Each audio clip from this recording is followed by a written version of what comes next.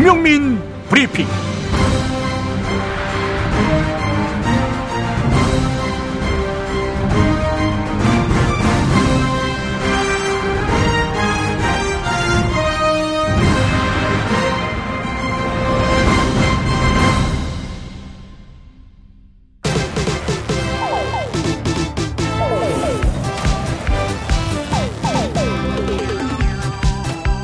권은라이트 클럽 시작하겠습니다. 반갑습니다. 예.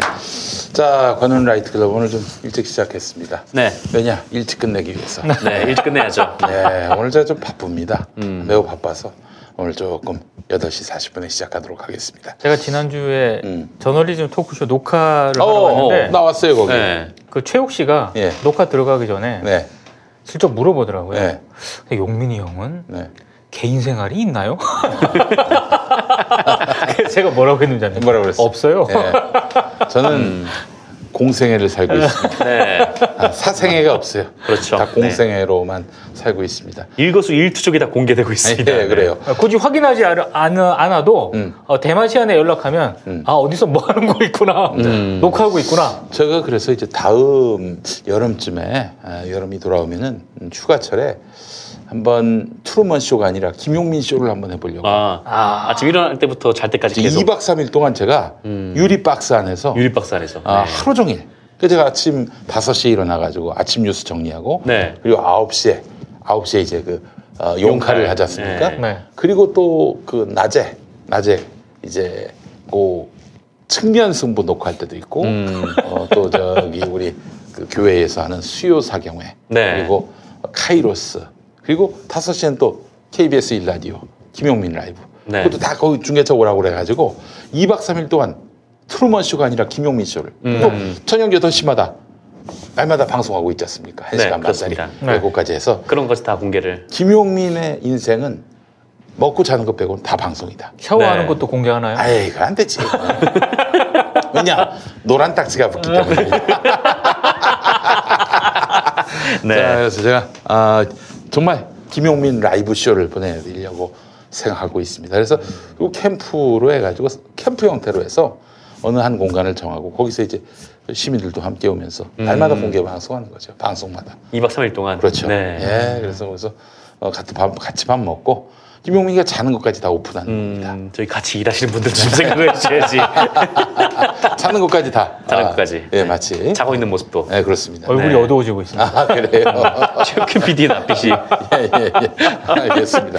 자, 그렇게 해서 여러분들과 함께하는 시간 정말 제가 항상 감사하죠. 근데 어젯밤에는 누워 있으면서 나는 무엇인가? 나는 무엇인가? 나는 나의 존재의 의미는 무엇인가? 갑자기 그런 생각을 또 했었어요. 예. 어제는 또 저기를 갔다 왔어요. 경북 김천에. 김천에는 왜? 김천에 그 네. 도로공사 본사가 있습니다. 네, 맞습니다. 예. 그 도로공사 본사는 원래 저 성남 쪽에 있었거든요. 네. 저기 어디야? 그 세종연구소 그쪽이었는데 이 공공기관 지방이전 정책에 따라서 경북 김천으로 갔어요. 네. 김천에. 김천에서 이제 그 도로공사 노동자들이 투쟁을 하고 있습니다. 수납 노동자들이. 그러니까 왜 톨게이트에 보면은 하이패스 말고 네. 직접 수납원이 말하자면은 그렇죠. 이렇게 결제를 해주는 계시죠. 네. 그분들이 이제 1,500명이 해고가 됐어요. 네. 해고가 됐는데 사실 도로공사 이 직원들이었거든요. 직원이었어요. 수납 노동자 정규직 직원이었는데 네. MB 때 다 비정규직으로 만들어 버렸습니다. 그래서 이분들이 해고가 돼가지고 또 이제 소송을 제기했던 것이죠. 우리가 도로공사 정규직 직원인지 아닌지 맞다. 네. 정규직 직원이다 이렇게 판정을 받았는데 그 지금 도로공사에서 한 명 한 명 다 소송 걸어보지 그래. 지금 이러고 있는 상황이에요. 그 뭐 합의안이 나왔다고 하지 않았나요? 뭐 그럼에도 불구하고 저기 자회사 만들어 가지고 거기 들어가면은 뭐 봐주겠다 이런 건데. 근데 거기 사장님 왜 그럽니까 대체? 이강래 사장님. 네. 민주당 원내대표도 했었죠. 그렇죠. 네. 그 도로공사 전문성과는 무관한 분인 것 같은데 또 나이 먹을 만큼 먹으신 분입니다. 아니 그 양반이 왜 갑자기 문재인 정부 들어서서 기관 공공기업 사장을 하시는지 이해도 할 수 없고. 그게요. 예. 그 어제 사실은 설교 중에 이강래 이렇게 이제 원고가 돼 있었어요. 네. 이 노동자들을 다 피눈물을 나게 만드는 이 누이들을 피눈물 나게 만드는 이강래 이렇게 하려고 했는데 네. 거기 그 경찰서 김천 경찰서에서 나오셔가지고 아이 그 순수 종교만 해달라. 설교하러 간 거거든요. 뭐 연대 발언하러 간 게 아니라 예배 설교를 하러 갔는데 기독교인들만 모아놓고 그 얘기는 하지 말아달라고 그래서 제가 그 부분은 뺐습니다. 야, 이 노란 딱지가 아니라 노란 수갑을 잘 뻔했네. 그렇습니다. 예, 하여튼 좀 바쁘게 살고 있습니다. 재미가 없으니까 좀 편집해 주세요. 뭐 이게 궁금하실 분들이 몇이나 있겠어요. 예. 자, 그렇습니다. 또 11월로 넘어왔고요. 이제 2달 남았습니다. 2019년. 그리고 저희가 이제 녹화하는 시점은 26만 9,800 몇 명이에요. 27만이 얼마 안 남았네요. 예, 27만이 얼마 안 남았고. 예, 20만 기념으로 샤워하겠다고 한 게 엊그제 같은데. 예, 그렇습니다. 네. 이제 30만 돌파하면은 뭐 하나 그때는. 샤워를 안 하시지 않았습니까? 지난번에 우리 공개 방송 할 때 네. 거기서는 그 무대에서 먹방도 할 수 없고 샤워도 할 수 없었어요. 그렇죠. 샤워도 할 수가 없었어요. 네. 왜냐면 그 먹방 못 하는 이유가 물이 튈까봐. 근데 샤워를 해봐. 또 안 되죠. 그렇죠. 네. 그래서 이제 어떻게 해볼까. 또 제가 들어갈 만한 욕조도 마땅치 않고. 그래서 이번 30만 특별 방송으로 목욕탕을 섭외해놨다는 얘기가 있습니다. 목욕탕에서. 알겠습니다. 몸이 충분히 들어갈 만한 욕조가 있어요. 어떻게든 한번 좀 저희가 특별한 행사를 갖도록 하겠습니다. 자, 그때 바로 디아페 비누로 여러분들께 생쇼를 보여드릴까 생각하고 있습니다. 일교차가 너무 커서 피부가 건조해지기 쉬운 환절기입니다. 예, 디아페 비누가 추가 증정 이벤트를 진행하고 있습니다. 이런 적이 없어요. 왜냐, 이 하나만으로도 비싸거든. 네. 이 하나에 얼마죠? 3개에 2만 원. 하나당 한 7,000원이 조금 7,000원 안 되네요. 정도. 비싸. 비싸죠. 어느 비누가 이렇게 7,000원씩이나 그렇죠. 하겠어요. 근데 이게 지금 디아페 비누 2세트를 사시면 요 한 개 더 드리고 네네. 3세트를 사시면 2개 더 드리고. 많이 상당해. 아이고 세상에. 그렇죠. 그러니까 4만 원짜리 사면은 12,000원을 더 준다. 그렇죠. 네. 이런 이벤트를 한 적이 있었나요? 14,000원을 더 준다. 추석 때 한번 했었어요. 명절 때 한번 찔끔 했어요. 예. 자, 민감한 피부를 가지신 분들, 특히 그 환절기 쉽게 피부가 건조해지시는 부모님들께 정말 좋은 선물이 될 겁니다. 네. 추가 증정에 대한 자세한 내용은 김용민.com 확인해 보시기 바라겠습니다. 디아페비는 김용민.com MD가 직접 사용해보고 입점 계약한 상품입니다. 예. MD 깐깐하죠. 깐깐해요. 장난 아니죠. 피도 눈물도 없는 인간입니다. 그렇죠. 예, 정말. 예. 그래서 지금 사실은 이분은 헌혈차에 올라가 봐야 예. 아무리 여기저기 꽂아도 피가 안 나와요. 예. 홈쇼핑계의 박찬주. 그렇습니다. 자, 김용민.com MD는 여전히 디아페 비누를 사용하고 있습니다. 세안뿐만 아니라 머리 감기, 샤워도 디아페 비누로 사용하고 있습니다. 네. 이 습진이 있으셨던 분들이 이 디아페 비누를 통해 놀라운 그 개선 효과를 느끼셨다고 합니다. 자, 디아페 비누 장점 많습니다. 피부에 하얗게 피던 것들이 사라지고 머리를 감으면 비듬도 현저히 줄어듭니다.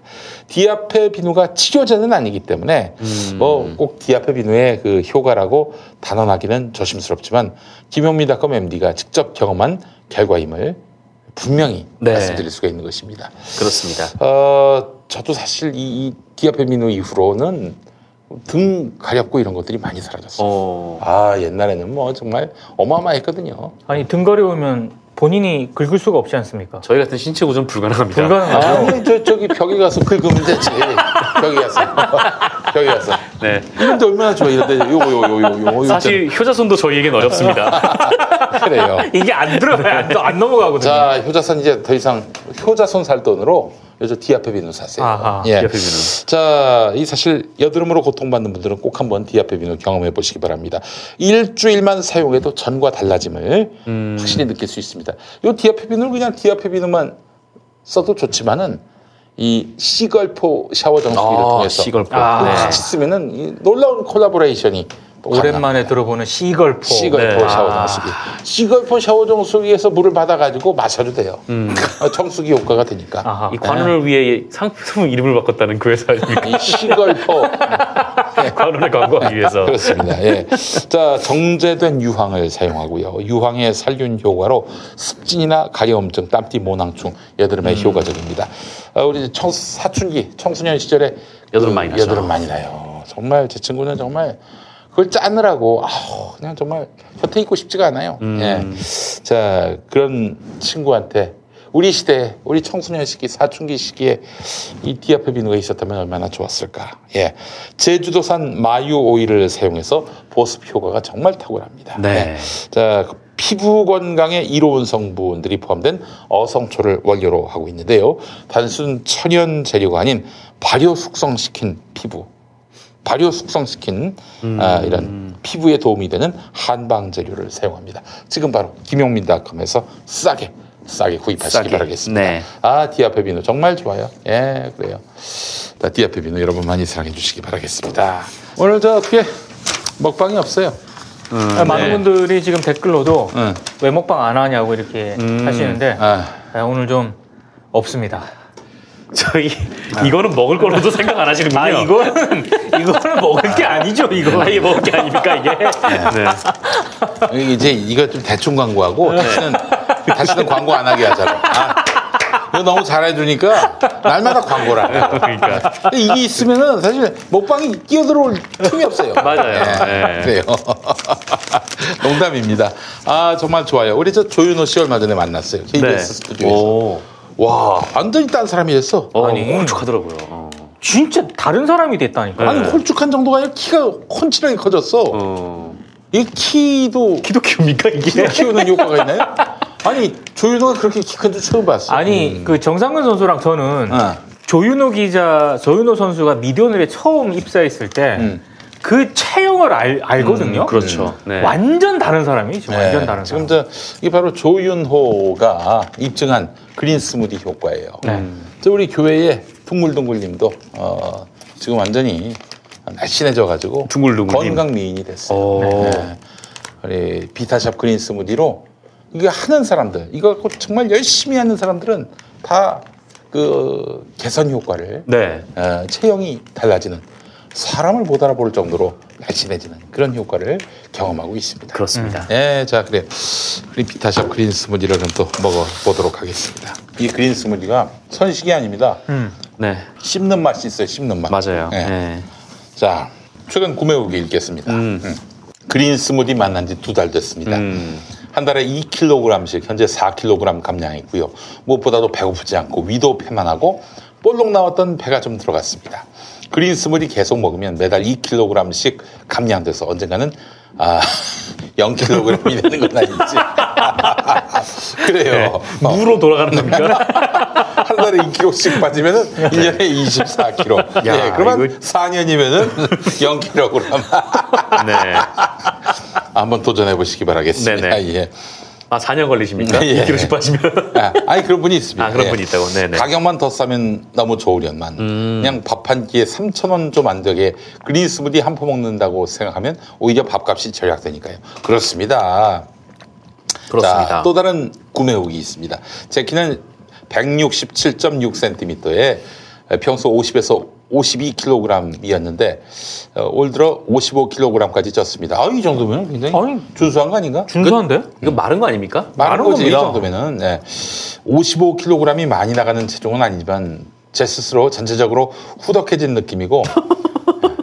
이분은 너무. 자, 한번 오세요. 여기 한번 오세요. 이분은 정상입니다. 지극히 정상이세요. 우리 정상근하고 김용민이 사이에 한번 앉아보세요. 예. 발언하면서 오늘 처음으로 열받았습니다. 뭐야 이게? 아니, 55kg가 후덕해? 후덕하다니요. 167cm에 여름 옷이 끼기 시작하면서 다이어트를 결심했고. 큰 거 사세요. 이거 참. 마침 김용민닷컴에서 광고하기에 바로 구입했습니다. 네. 섭취 방법 등 질문에 너무 상세히 알려주셔서 더 믿음이 가더라고요. 현재는 54kg인데 체중은 1kg 줄었지만 옷이 꽉 끼던 게 전처럼 맞는 걸 보니까 체중 감량도 감량이지만 체형 관리에도 효과가 좋은 것 같네요. 네, 마른 분들한테도 사실 마른 분들이 살 빼기 힘들어요. 살 빼기 힘들어요. 우리 같은 사람들은 정말 노력하면은 뭐 그냥 5kg, 6kg 뺄 수 있는데 야, 이분은. 근데 제가 봤을 때 이분은 그린 스무디가 아니라 네. 착한 보쌈을 먹어야 될 것 같은데 맞아요. 살을 좀 찌우셔야지. 너무 마르셨는데? 네, 그렇습니다. 자, 요것만 아침 저녁으로 이거 드시고 낮에는 착한 닭가슴살 스테이크로 그렇죠. 하시면 좋지 않겠나 네네. 생각이 들었습니다. 자, 그린스무디는 김용민닷컴은 최고 히트 상품 중에 하나입니다.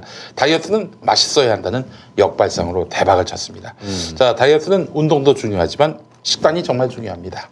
아무리 운동을 많이 해도 식사량 조절에 실패하면은 다이어트 성공은 어렵습니다. 하지만 그린 스무디는 따로 운동할 시간이 없는 분들도 하루 한두 끼 그린 스무디로 식사를 대신하면 확실히 효과를 보실 수가 있어요. 네. 그린 스무디 한 포면 포만감이 생겨서 배고픔의 고통에서 충분히 벗어날 수 있고요.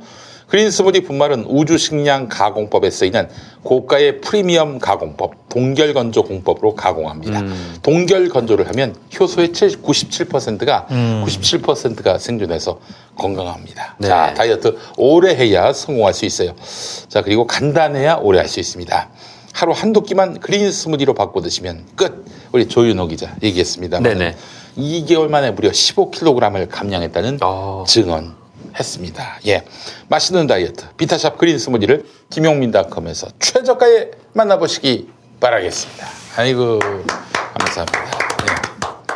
골반 잡자 바로 잡자 바디로직 아시죠? 이게 신기하게 입어보니 허리가 안 아파요. 근데 대표님 상의는 없습니까? 안녕하세요. 바디로직 조종대입니다. 이번에 어깨를 펴서 거북목을 교정하는 탱크탑을 출시했습니다. 거북목은 말린 어깨와 함께 발생하는데 말린 어깨를 펴주면 거북목이 개선됩니다. 역시 바디로직. 이제 골반, 허리, 거북목까지 완벽합니다.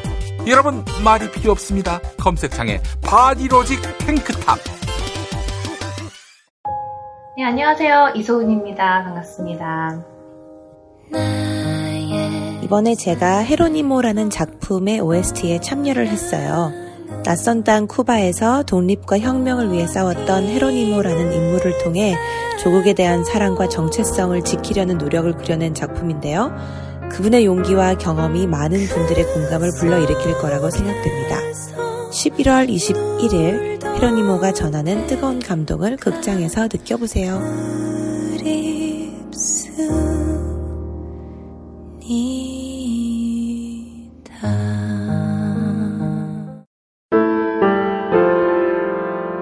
사단법인 평화나무 김용민 이사장입니다.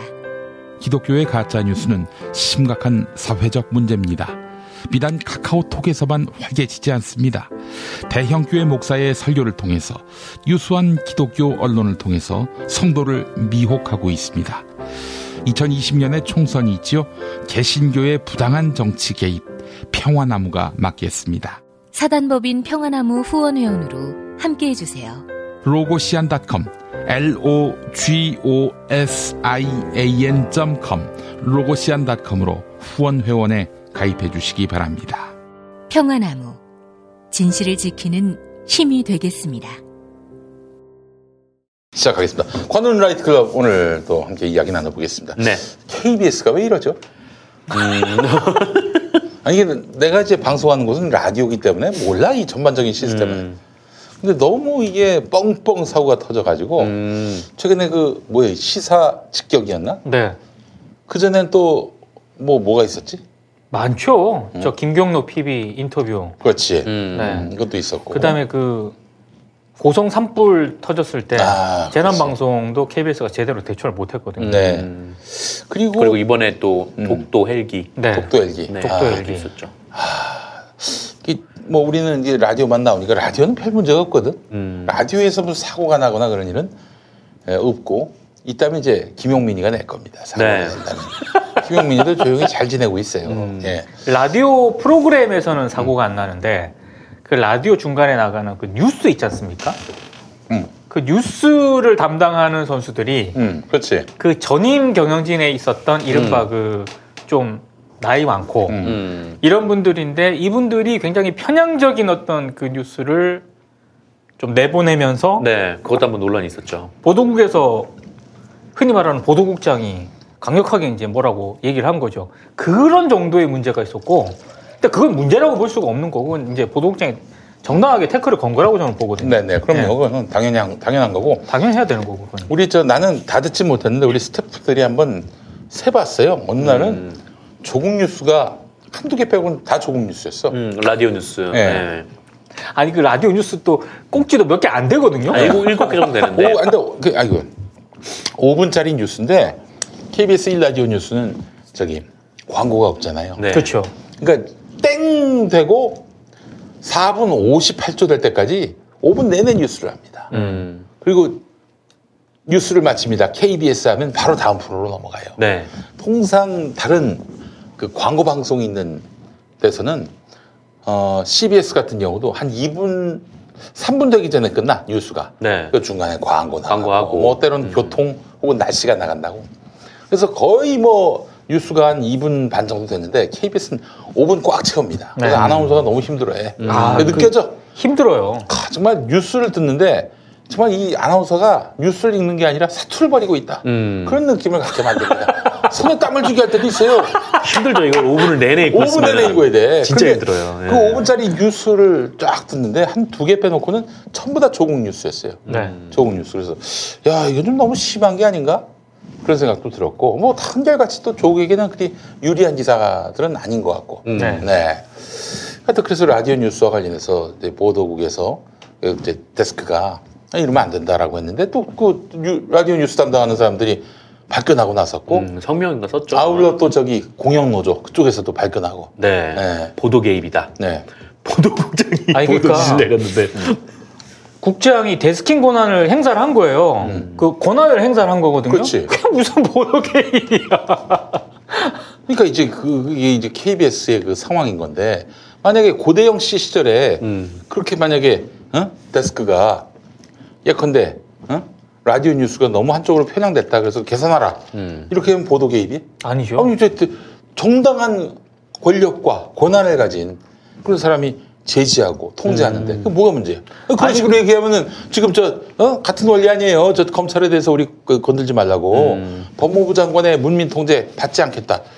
이거 뭐가 달라? 아니 그러니까 이게 라디오 뉴스라는 게 통상 방송사 라디오 뉴스 기용민 선수도 잘 알겠지만 시간이 길지 않아요. 그래서 정말 그 시간대에 속보성이 됐든 아니면 그 시간대에 최대한 다양한 어떤 그 분야의 뉴스를 내보내는 게 지금까지의 어떤 공통된 문법이었거든요. 근데 계속 조국 관련 뉴스로만 내보냈다고 하는 거는 그거는 듣는 사람 청취자 입장에서 봤을 때는 KBS가 어떤 의도를 가지고 저걸 내보내고 있다라는 생각이 들 수밖에 없는 거죠. 당연히 그건 뭐라고 할 수밖에 없는 거고 보도국장 입장에서. 내가 보니까 내 느낌인데 이거에 대해서 라디오 뉴스를 만드는 사람들이 들고 일어났어요.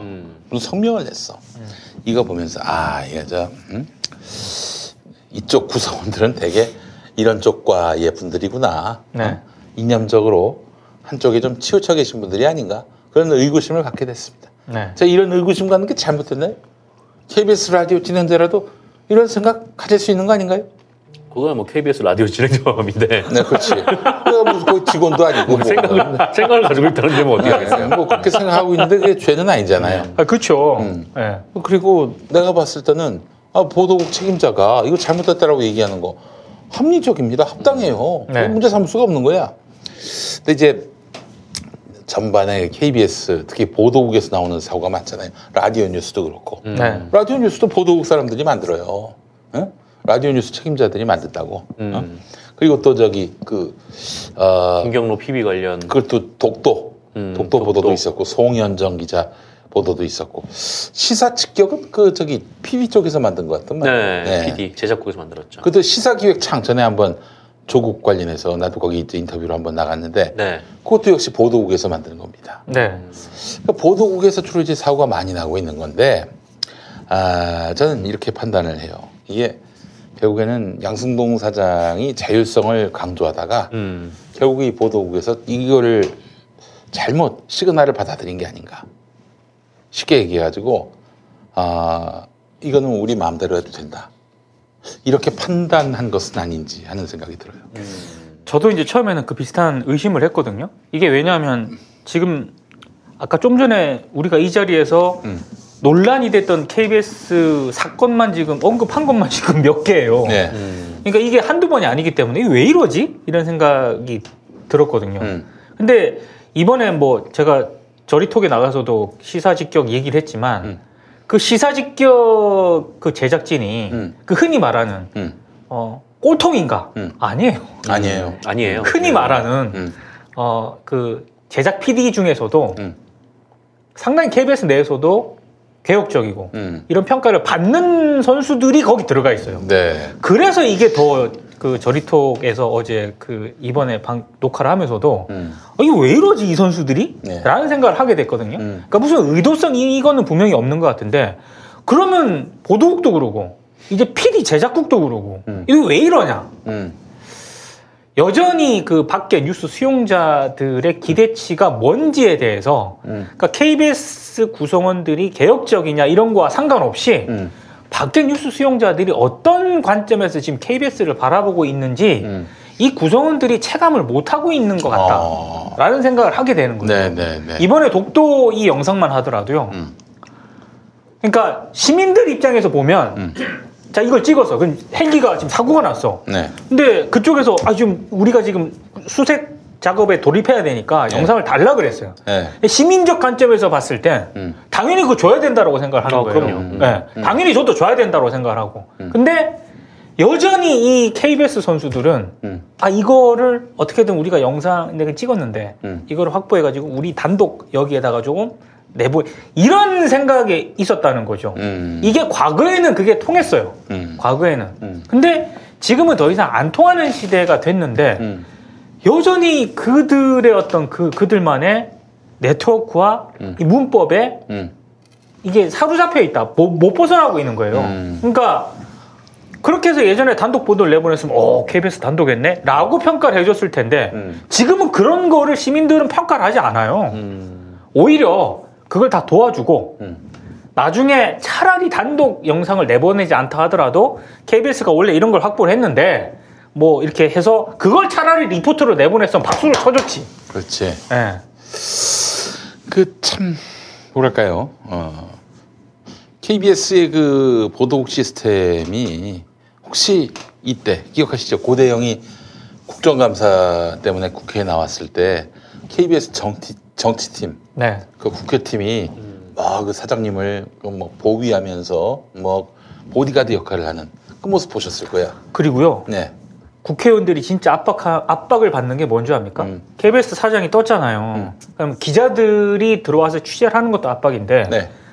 KBS 사장, KBS 현안에 대해서 국회의원들이 뭐 미방위가 됐든 문방위가 됐든 굉장히 공격적으로 질문을 하지 않습니까? 네. 그러면 카메라이죠, 카메라. 네. 카메라를 네. 줌을 쫙 당겨버려.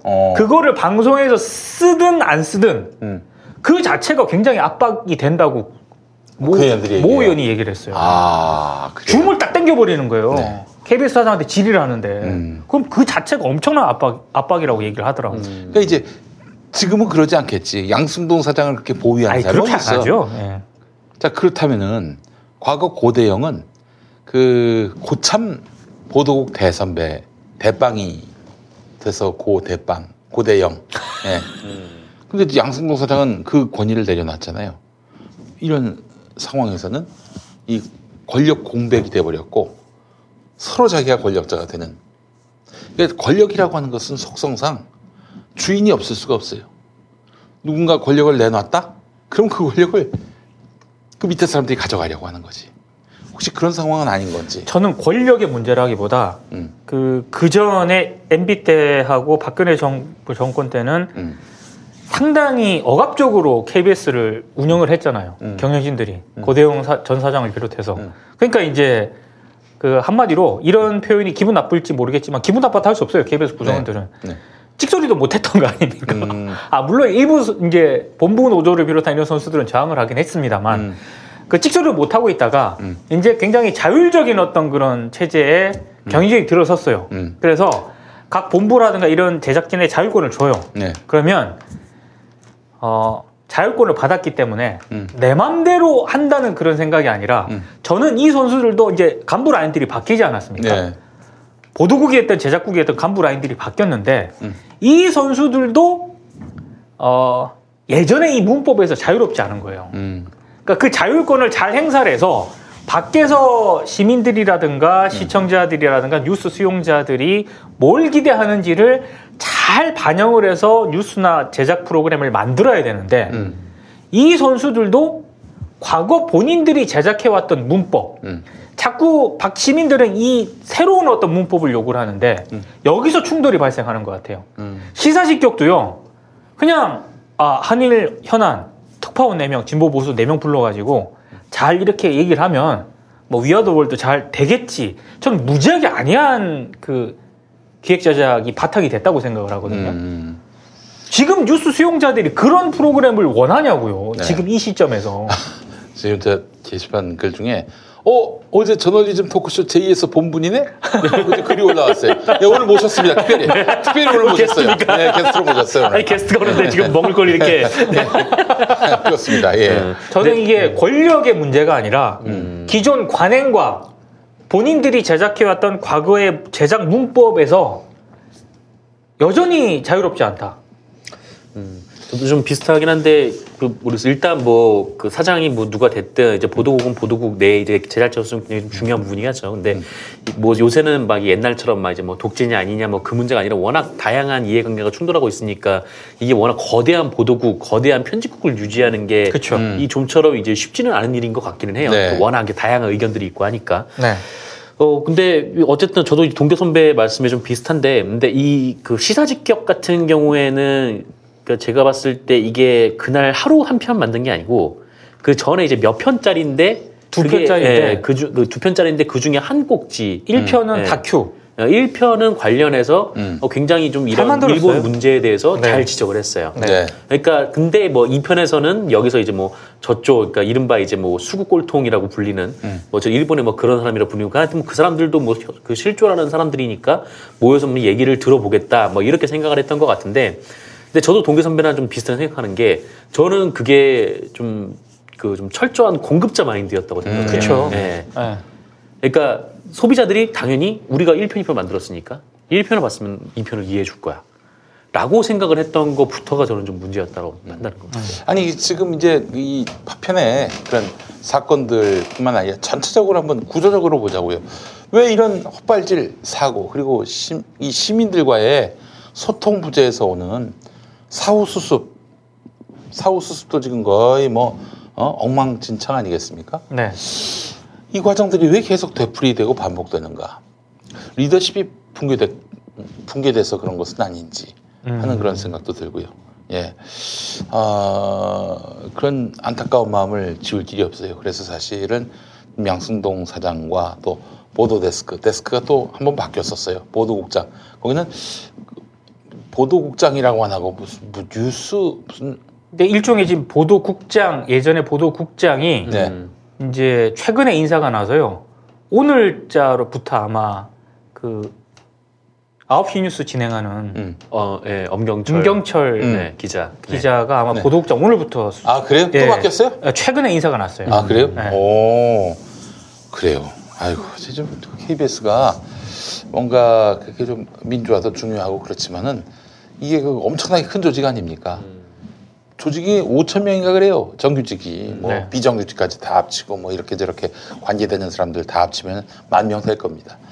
그러니까 선장이 있고요. 또 KBS라는 그런 선박이 있고 그래서 그냥 파도에 따라서 이쪽으로 휩쓸리고 저쪽으로 휩쓸리는 게 아니라 고든 직각으로 수직적으로 이렇게 배가 항해할 수 있도록 해야 한다. 근데 지금 양승동 사장의 사퇴를 얘기하시는 분들이 있으시더라고.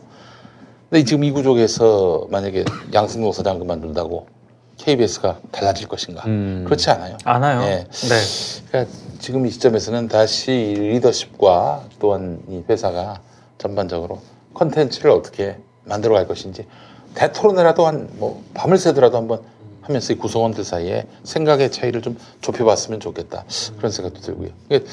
물론 KBS가 이렇게 헛발질 할 때마다 그 댓글 읽어주는 기자들이라는 그 유튜브 방송이 있고요. 또 저널리즘 토크쇼 J 이런 방송이 나름대로 KBS의 이런 여러 가지 그 무리를 빚는 부분들에 대해서 씻김굿을 해주는 그런 시간들을 또 하고 있단 말이죠. 제가 이번에 녹화에 제작에 참여를 하면서 제가 이제 딱 뭐 녹화 들어가기 전에 짧은 시간이지만 대화도 해보고 제가 이제 받는 느낌이 있지 않습니까? 예. 일단 정세진 아나운서는 거의 모든 것을 내려놓은 그런 자세입니다. 네. 그렇기 때문에 저는 일단 그 양반 뭐 아우라만 보면은 네. 뭐 더 이상 뭐 욕망이나 이런 게 없는. 아니 그러니까 정말 모든 것을 내려놨기 때문에 전 저리톡 진행을 끌고 갈 수 있다고 보고요. 거기 이제 참여하는 뭐 패널들 있지 않습니까? 네. 이분들의 전투력은 뭐 말할 것도 없고 그리고 최근에 이제 송수진 기자라든가 이런 기자들하고도 얘기를 나눠봤거든요. 지금도 팀장하고도 얘기를 나눠봤고 다 보도국 기자 출신들인데 거기 나와 있잖아요. 그냥 뭐라고 그럴까? 정말 그냥 독립분들이야 KBS에서. KBS에서는 완전히 왕따. 완전 독립분들이라고 생각을 하시면 될 것 같아. 네.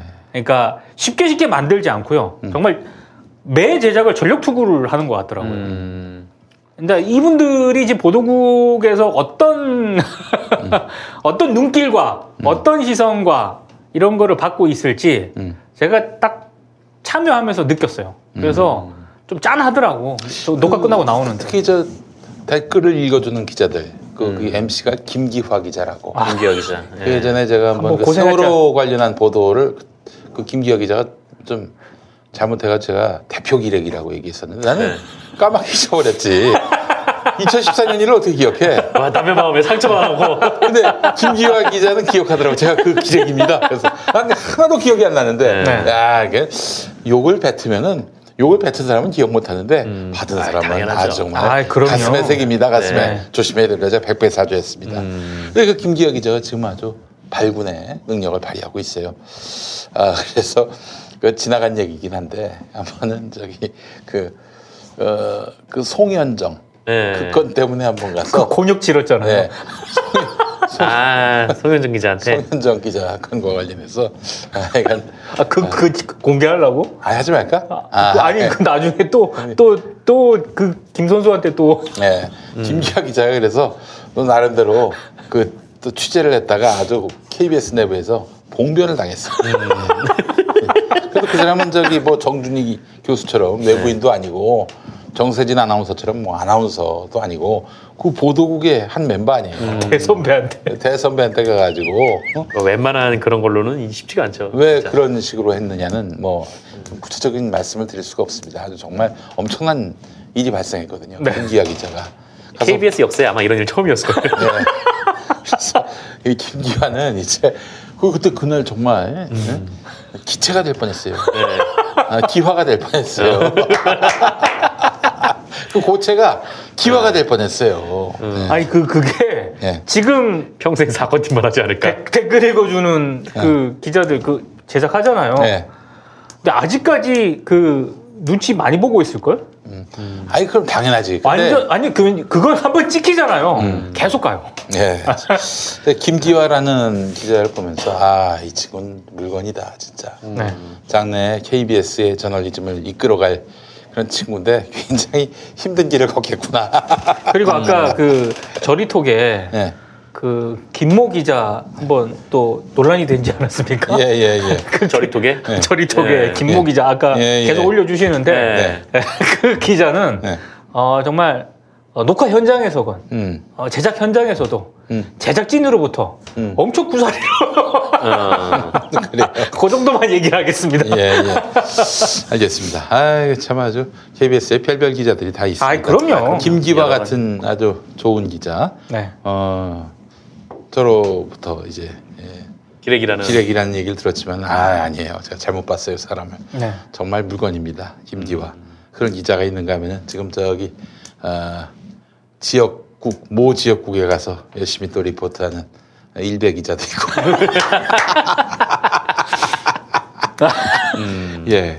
그렇습니다. 다양한 어떤 스펙트럼의 선수들이 많죠. 그렇습니다. 여러분 하여튼 KBS 저널리즘이 좀 지난 세월에 그 고대영 시대 때 이런 잔재를 터는 그런 한 과정이라고 보시고 계속 KBS 뉴스에 대해서 비판하시고 지적하시고 그러셔야 합니다. 다만 포기하진 마시고. 저는 이제 아직은 포기하기엔 괜찮은 언론인들이 많이 있는 곳이에요, 그 동네. 그럼요. 예. 그리고 솔직히 얘기해서 KBS가 막 내부에서 다양한 이해관계 조직들도 많고 입장도 다르고 지지고 뽑지 않습니까? 네네. 한국 언론에서 이렇게 지지고 뽑는 데도 없어요. 다른데 뭐 JTBC가 이래요? 안 그래요. 자기 방송을 비판하는 그런 아주 맹렬하게 다른 어떤 매체보다도 아주 치열하게 그리고 날카롭게 비판하는 데가 없어 KBS가. 이게 그러니까 이것도 또 하나의 반증이지. 그렇죠. 참 이게 그냥 여기저기서 우후죽순격으로 자기 하고 싶은 얘기 다 하는 방송국이다. 네. 이런 느낌을 또 갖게 하는데, 근데 지금 KBS의 보도가 위태로워요. 위태롭습니다. KBS의 시청률이 계속 떨어지고 있고 뉴스 시청률이 떨어지고 있어요. JTBC도 떨어지고 있는 상황인데 MBC는 오르고 있고, 그렇죠. TV조선도 오르고 있습니다. 오르고 있어요. 네. 말하자면은 중간지대는 없어요. 그러니까 중간지대라고 하는 건 뭐냐면은 공정한 게 중간지대는 아니거든요. 여기 반 저기 반 한다고 그게 또 중간지대. 그러니까 중간지대라는 표현도 네. 좀 좋은 표현인 것 같아요. 네. 어정쩡한 스탠스. 네. 이제 이런 거는 더 이상 통하지가 않아요. 그러니까 예를 들어서 C12B를 갈리는 거라면은 그게 뭐 설령 여당을 불편하게 한다 하더라도 야당을 불편하게 한다 하더라도 할 말은 해야지. 그렇죠. 근데 조국 이슈 같은 경우에는 분명히 저건 검찰이 자기 권력을 지키기 위해서 저러는 행동인데 좀 더 고양된 이런 사리분별 또 C12B를 가릴 줄 아는 팩트 체크 정신이 있었다면은 저렇게 다른 언론들처럼 한 목소리를 내지는 않았을 거예요. 네. 저 정현주 사장 말씀대로 한겨레나 KBS 같은 경우에는 전혀 다른 시각으로 접근할 수도 있었는데. 그렇죠. 다 휩쓸려갖고 매몰된 거예요. 예. 그런 점이 좀 상당히 안타깝다라는 생각이 들고요. 예. 지난 10년간 매달 20만 원씩 꼬박꼬박 보험 넣은 김호구 씨. 40줄에 처음 병원 신세를 졌는데 과연 그 보장 금액은? 올랑 100만 원이요. 왜 이렇게 실망스러운 겁니까? 제가 뭘 잘못한 겁니까? 보험 손해보지 마세요. 최고의 전문가들이 본인에게 가장 적합한 보험으로 맞춤형 리모델링 해드립니다. 지금 바로 마이보험 체크하세요. 검색창에 마이보험 체크. 당신이 살고 싶은 도시. 당신이 꿈꾸는 도시는 어떤 모습입니까? 즐거움과 여유가 넘치는 곳. 아름다운 자연과 인문학의 향기가 삶을 풍요롭게 해주는 곳. 그리고 내일을 향한 희망을 꿈꾸고 이룰 수 있는 곳. 도시는 그런 곳이어야 합니다. 사람 중심의 살기 좋은 도시 수원이 대한민국 도시의 기준이 되겠습니다.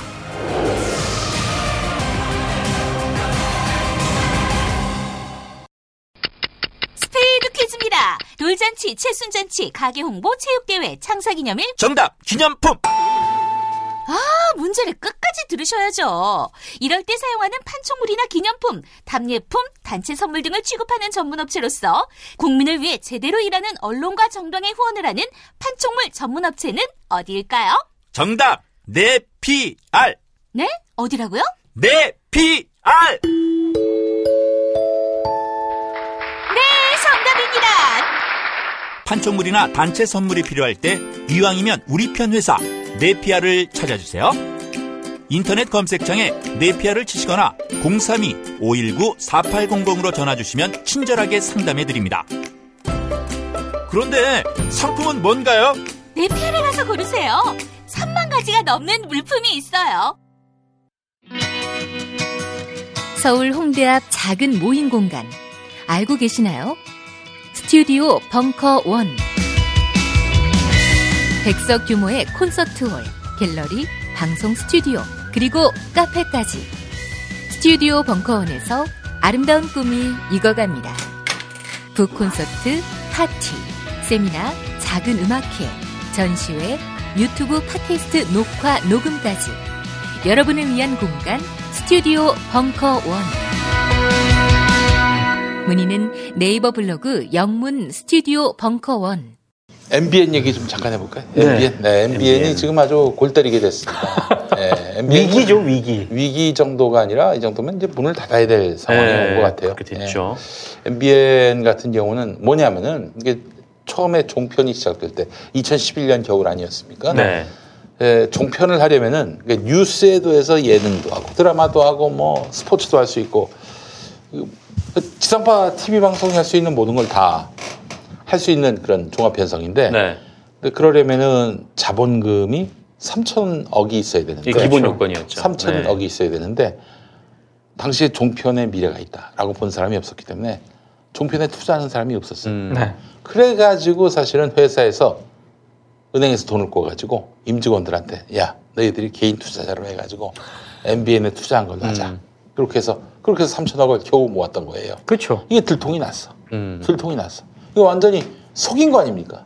아, 속여가지고 그 종편 허가를 받아낸 거예요.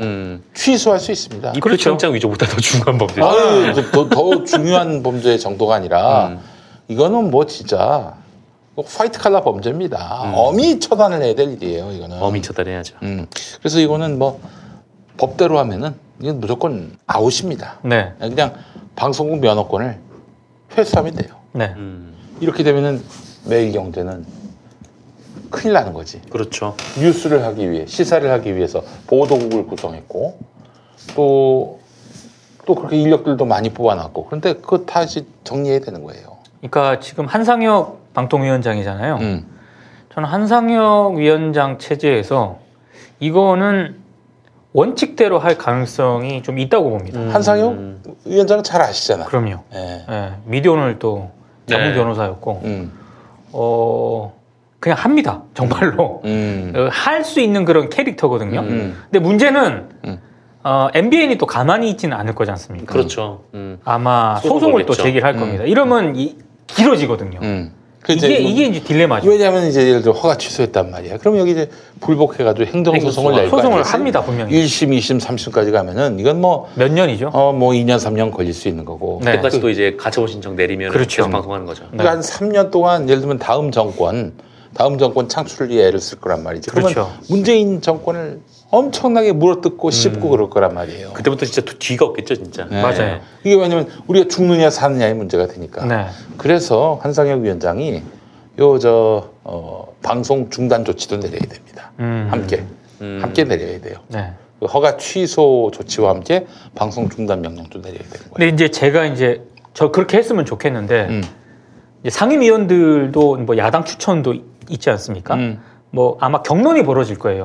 그리고 그렇게 방송 중지를 하지 못하게 MBN 쪽에서 어마어마한 또 물밑 로비와 이런 걸 할 겁니다. 아니 그러거나 말거나 지금 이거는 무슨 뭐 논조가 마음에 안 들어가지고 정권이 뭐 논조가 마음에 안 들어서 없애는 게 아니라 아니 법을 어긴 거 아니에요. 사기를 쳤죠. 사기를 친 거 아니에요. 사기 친 거야 이거. 그래서 제가 기대하는 거는 우리 저 총장 있잖아요. 검찰 수사. 그렇지. 좀 압수수색 세게 하고 한 70명 동원하고 털고 그러면 막 쌈방에 끝내지 않을까요? 구속영장 신청하고. 네? 그래요. 아니 그 능력을 보여줘야죠. 네. 근데 이제 춘장님이 그런 거 하고 싶겠습니까? 그 사람은 좀 조국만 잡으면 돼요. 일생일대 과업이 조국 주기밖에 없는 것 같아. 뭐 딴 거 신경 쓰는 거 보셨어요? 글쎄요, 잘 못 봤는데. 자, 이건 MBN은 이렇게 해서 날리면요, 그 TV조선이나 채널A 처음엔 그냥 언론 탄압이다 이런 소리 나오겠지. 근데 이제 TV조선이나 채널A도 지금 이게 초기 자본금 모으는 데 있어서 야로가 많습니다. 지금 시민단체들이 그 두 회사도 조사를 해보라고 그렇죠. 기자회견을 하고 있는 그런 상황이에요. 그래서 TV조선하고 채널A도 이거 사실은 원리 원칙대로 한다면은 이쪽도 좀 사실은 아웃돼야 돼요. 그렇죠. 조사 결과 이상이 있으면. 예.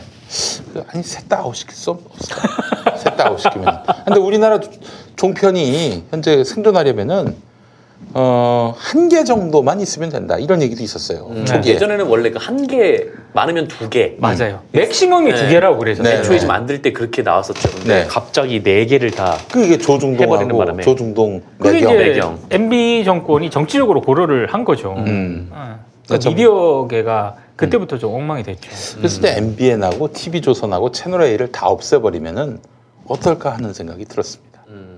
우리야 좋은데. 누가 반발해? 아니 그쪽 반발하겠죠. 하지만 아니 법대로 하면 돼. 법대로. 아니 얘들은 법대로 하면 되죠. 이제 법대로 그냥 뭐 점수 미달되면 그냥 탈락시키고 그러면 이제 그만인 건데. 그렇죠.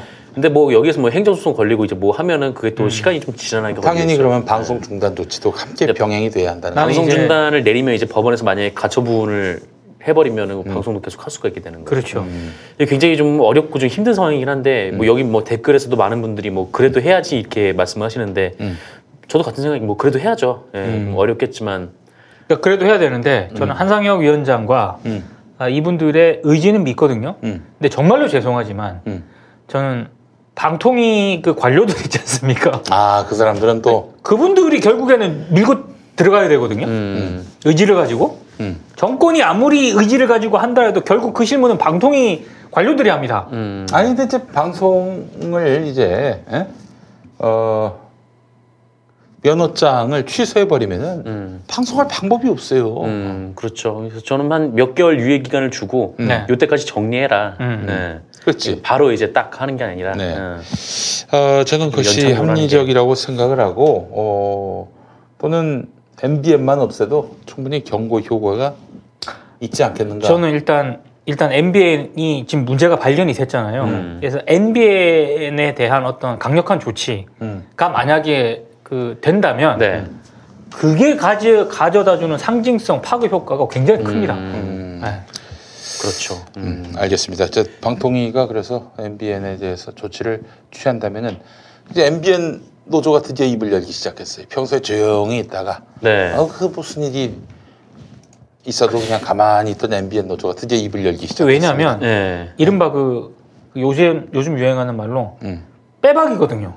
지금 걸린 게. 그렇죠. 지금 이제 MBN 사람들은 지금 불안불안할 거예요. 이게 뭐 어떻게 할 수가 없는 상황이니까. 현 정부의 일자리 정책에 역행하는 것이다. 방송국을 없애서 우리가 일자리를 잃어버리면 아니 그런 성명이 나왔어요. 그런 성명이 나왔어요. 정부의 일자리 정책에 역행하는 거다. 그러니까 유예 기간을 주고 별의별 명분이 다 지금 나오고 있습니다. 근데 그렇지 않으면 이게 어떻게 할 수 없는데 이거 상당한 이거 원인 무효잖아요, 그냥. 근데 이제 MBN이 뭐 그렇다고 방송 사업을 접을 것 같지는 않고 아마도 뭐 종편을 이제 반납하는 대신에 보도 채널 다시 보도 채널을 다시 달라고 그런 말도 못 할 거예요. 쉽지 않죠.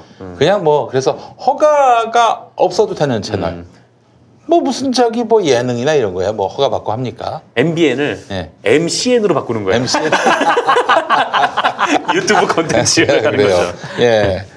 자 그렇게 해서 종합편성 채널 이 심사도 이제 본격적으로 들어가고 있는데 이 경기 방송도 빨리 손봐야 된다고 봅니다. 이것도 지상파 라디오인데 그 전에 현준호 씨, 이 사람이 지금 다시 장악했어요. 안 나갔나요? 아니 이제 나간다고 했다가 다시 들어왔어요. 그리고 그 공익 제보했던 직원 2명을 지금 내쫓았고요. 아예 내쫓았어요? 내쫓았어요. 그래서 심지어는 정말 참 골 때리는데 그 직원들이 그 현준호의 그 입장에서 입장을 대변하고 있는 직원들이 성명서를 내 가지고 그렇게 공익 제보한 직원들을 비난하면서 그 성명을 회사 공지사항에 또 올려놨네. 문재인을 때려 죽이고 싶다. 우매한 국민들 속이고 반일로 몰아간다. 일단 개소리를 했던 현준호 씨. 지금 이 불매운동 100년 동안 성공한 적이 없다. 물산장년이 국채보상이니 성공한 게 뭐가 있냐. 근데 이번에 해냈네요. 우리가 다 해냈잖아요. 우리 국민들이. 그 어려운 거 해냈습니다. 그러면서 이제 그때 식사 자리에서 그렇게 한 말인데 이걸 들은 2명의 그 경기방송의 팀장들이 폭로를 했어요. 폭로를 했는데 이 2 사람을 자르고 심지어는 거기 이제 무슨 경기방송밖에 안 되는 경기방송 정도의 회사가 무슨 보도부문 사장 뭐 이런 걸 또 만들어 가지고 지들이 JTBC야? 잠깐만요. 보도부문 사장 이런 걸 만들어 가지고 보도부문 사장에는 KBS 출신이긴 한데 새누리당 그 공천을 받았던 전 경기도 부지사인가요? 그 사람을 또 갖다가 썼던. 잠깐만요. 죄송해요. 정확하게 해야지. 얘 소송 들어올 수가 있거든. 미디어오늘에도 소송 걸지 않았어요 옛날에? 옛날에 걸었죠. 그러면 어디 갔냐? 근데 만약에 이제 그 공익 제보를 했던 그런 분들이 경기 방송을 나가게 됐다면 앞으로 비슷한 어떤 그런 상황이 뭐 나오더라도 공익 제보를 할 수 있는 가능성은 더 낮아지게 되는 거죠. 그렇죠. 거기는 그러니까 그 직원들이 왜 가만히 있는지 모르겠어요. 들고 일어나서 막 문제 제기도 하고 그래야 되는데 말이죠. 좀 상황이 굉장히 골 때리게 돼가지고 지금 공익 제보한 직원들만 지금 빅엿을 먹게 된 상황이 됐어요. 일단 인사 발령인가 보네요. 네. 이쯤 되면은 이 현준호 개인 회사다라고 말할 수밖에 없는 것이고 이 회사는 그냥 정리해야 됩니다. 정리해야 돼요. 공익 제보한 사람이 인사 발령으로 나가게 된 거예요? 대기 발령. 대기 발령이? 대기 발령. 일단 마지막으로 검색되는 기사는 그런데 대기 발령이면 뭐 저기 내보내기 전 단계지 뭐. 하여튼 지금 뭐 별로 존재해서 도움이 안 될 매체들을 좀 정리를 해가지고 그렇게 해서 좀 미디어 환경을 좀 개선할 필요가 있어요. 그렇죠. 특히 지역 민방 같은 경우는 골 때리는 데 많거든요. 저기 그 경영주, 그 소유 기업의 그 홍보 대행사 역할을 하는 경우도 있고요. 이런 일들이 얼마나 많은지 모르겠어요. 또 저기 지역 민방의 소유주 가운데는 건설사가 상당합니다. 특히 그 호반건설, 광주 방송의 호반건설, 괜히 서울신문 먹으려다가 아주 그냥 서울신문 먹으려다가 아주 그냥 똥물이 튀었던 거 아니에요. 한마디로 얘기해서. 또 자기 회사의 광주 시내 어떤 사업을 수주하기 위해서 광주 방송을 또 동원했던 그런 이력들도 계속해서 고발되고 있고요. 그래서 내년에 이제 방송 재허가 때는 무리를 일으킨 매체들에 대해서는 하여튼 뭐 정말 강력한 경고를 주지 않으면은 안 되겠다 하는 생각이 듭니다. 왜냐하면 이게 일반 신문은 없앨 수가 없어요. 없애기 쉽지 않습니다. 방송은 몇 년에 한 번씩 재허가를 받아요. 그러니까 임대를 연장하는 거죠. 그러니까 재허가 취소는 임대 연장을 안 하는 거고 내쫓아버리는 거예요. 방송국 문 닫게 하는 거예요. 예전에 노무현 정부 때 인천 방송을 그렇게 해서 한번 문 닫게 했잖아요. 네, 좀 상황은 좀 다르지만 인천 방송이 뭐 논조가 잘못돼서 이제 내쫓은 게 아니라 그 말하면 자본 잠식이 돼서 돈이 없어가지고 그렇죠. 그렇게 해서 저 방송국으로서 운영할 수 없는 그런 상황이 돼버려가지고 그렇게 퇴출을 시키는 셈이긴 한데 이번에도 하여튼 허가 조건이 허가를 잘못 받은 사기를 쳐가지고 허가받은 이런 매체들은 좀 정리해서 기강을 세우고요. 그렇습니다. 방송이 사유화돼서는 안 된다라는 신호를 분명히 줘야 한다. 저는 그래서 MBN하고 경기방송은 취소해야 되지 않겠는가 하는 생각을 해봤습니다. 사실 그 신문도요. 그 사기업이기 때문에 어떻게 직접적인 제재 이런 거는 뭐 가하기가 굉장히 어렵지만 그 오늘 서울신문이 보도한 그 내용이 있거든요. 경실련하고 같이 이제 그 주요 언론사 시상식, 그러니까 지자체장과 공공기관에서 돈을 주고 언론사에다가 상을 받는 그런 건데, 그러니까 돈을 받고 상을 언론사들이 판 거죠. 최근 5년 동안 그 언론사가 지자체와 공공기관에 준 시상 건수가 675건. 약 64억을 받습니다. 동아일보가 165건에 20억. 1등. 중앙일보가 151건에 18억. 2등. 조선일보가 104건에 10억. 한국경제 매일경제, 뭐 이런 한국일보, 뭐 이렇게 나가요. 아니 현 정부에게 가장 적대적인 신문사들한테 이렇게 몰아줬네요. 몰아줬네. 아니 뭐 미운 오리래. 미운 자식 떡 하나. 오리가 왜 나왔지? 근데 이게 한마디로 돈을 받고 상을 주는 거잖아요. 동아일보가 시상식 수만 보면 31. 엄청 많아요. 조선일보가 30개, 한국경제가 30개, 매일경제가 26개, 중앙일보가 25개, 뭐 이런 식인데, 이게 또 재밌는 게, 이게 경실련 사이트 홈페이지에 가보면, 언론사 실명을 다 공개를 해놨어요. 그러니까 경실련 홈페이지에 클릭하면 그 자료가 풀로 볼 수 있게 돼 있거든요. 근데 이걸 서울신문이 보도를 했잖아요. 그러니까 서울신문 같은 경우는 보도 해놓고도 욕을 먹는 케이스인데. 아, 그래요? 아니, 경실련은 다 실명을 공개를 했는데, 오늘 서울신문은. 땡땡으로 했어요? A사, B사, C사 이래요. 그런 이유가 뭐가 있어? 아니, 그러니까 제 말이, 아까 KBS 얘기했잖아요. 이 서울신문도 마찬가지인 게, 이미 뉴스 수용자들은 뭐 이게 뜨잖아. 그러면 거길 직접 찾아가서 다 봐요. 풀 텍스트를 봐. 보고 나서, 이랬구나. 근데 정작 이걸 보도한 언론사 보도 기사를 보면 A사, B사, C사 이렇게 해놔요. 이게 뭐 하는 짓이냐고, 이게. 그렇게 다 공개를 하지. 네. 아, 그래요.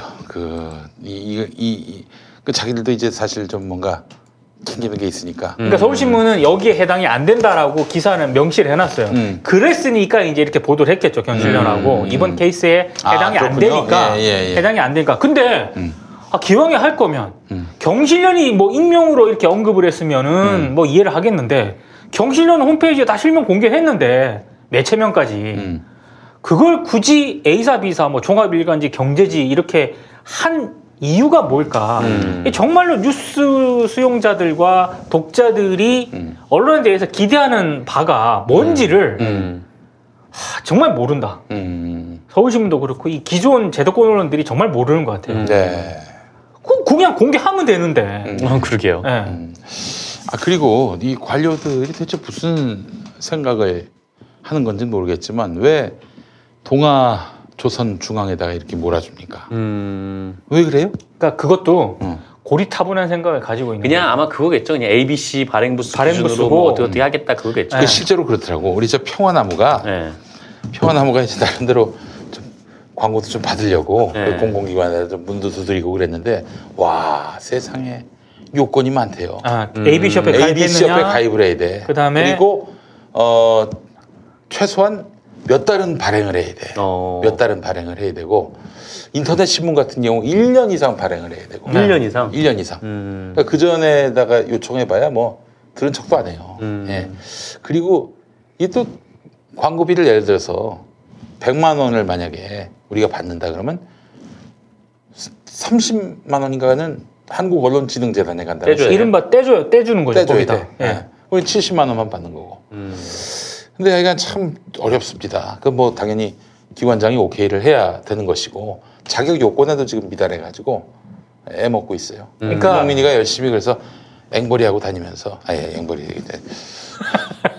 김용민이가 열심히 여기저기서 말하자면 강연하고 또 무슨 어디 또 이런저런 데 출연해가지고 또 받는 출연료로 간신히 그 종이신문을 만들고 있어요. 정말 고생하고 있습니다. 못 빠지게 지금 고생하고 있어요. 못 빠지게. 여러분 광고 좀 해주세요. 광고. 우리 저 그린 스무디 여기만 하지 말고 평화나무 신문도 좀 주세요. 눈가가 촉촉해지고 있었습니다. 그래요. 이 신문이 말이죠. 그 회당 제작비가 무슨 외고 이런 거 다 빼고 순수 제작비, 인쇄비 그리고 적지 않게 나가. 조판비 300 나가더라고요. 하나 찍는데. 적지 않게 나가. 그 이제 그 신문 대판 12페이지 300만 원 나옵니다. 여러분 김용민이 허리가 휩니다. 광고 좀 해주세요. 광고. 평화나무에 광고 좀 해주시기 바라겠습니다. 공무원들은 그 광고를 집행하려는 나름의 근거를 남기기 위해서 절대적인 그 기준이 필요한 거예요. 그렇지. 아 그래도 ABC 협회가 뭐 제대로 보수 조사를 한 것도 아닌데. 그렇죠. 그걸 기준으로 한다는 게 좀 옛날 방식이긴 하네요. 아니 그리고 이게 국민 세금이 들어가는 거지 않습니까? 그렇지. 지자체하고 공공기관에서 이 아까 제가 얘기한 네. 광고 홍보비를 지급하는 거거든요. 그러려면 좀 그 일종의 그 효용 가치가 있는 형식적인 뭐 ABC 협회 발행부수 이런 거 말고 정말로 광고라든가 네. 이걸 게재를 했을 때 정말 이게 어느 정도 좀 이게 효과가 나는 쪽으로 선택을 해야 되는데 공무원들 마인드는 그게 아닙니다. 예, 쉽지 않습니다. 예. 고리타분합니다. 예. 그럼 한겨레를 좀 밀어주든지, 그러니까 경향신문을 밀어주든지, 왜 정말 악다구니를 내서 정말 그 현 정부를 무너뜨리려고 기를 쓰는 조선중앙에다가 광고를 하냐 이거야. 어? 경상북도, 대구광역시 이런 데서 하면은 이해가 돼. 거기는 자유한국당 단체장이니까. 근데 중앙정부에서 왜 조중동한테 이렇게 밀어주냐 이거예요. MB 정부 때는 대놓고 밀어주고. 확실히 그렇잖아요. 현 정부가 망하길 바라는데 정부 광고 거기 해봐야 무슨 효과가 있겠어. 그렇잖아요. 네. 그러니까 저는 좀 너무 아쉽습니다. 이거만 보더라도 이거 너무 말하자면 이 대통령은 이런 나쁜 언론, 가짜 뉴스 언론과 맞서 싸우고 있는 상황인데 밑바닥에서는 그 언론들 먹을 거 챙겨주고 이게 너무 좀 열받아요. 진짜 평화나무한테 주지.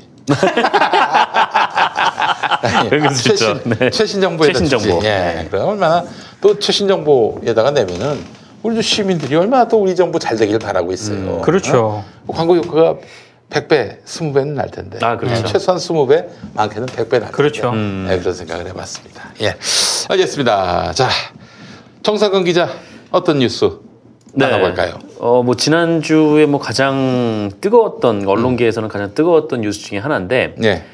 지난달 30일에 그러니까 저번 주에 법무부가 훈령을 하나 발표를 했는데 이것 때문에 온 언론이 다 난리가 났죠. 네.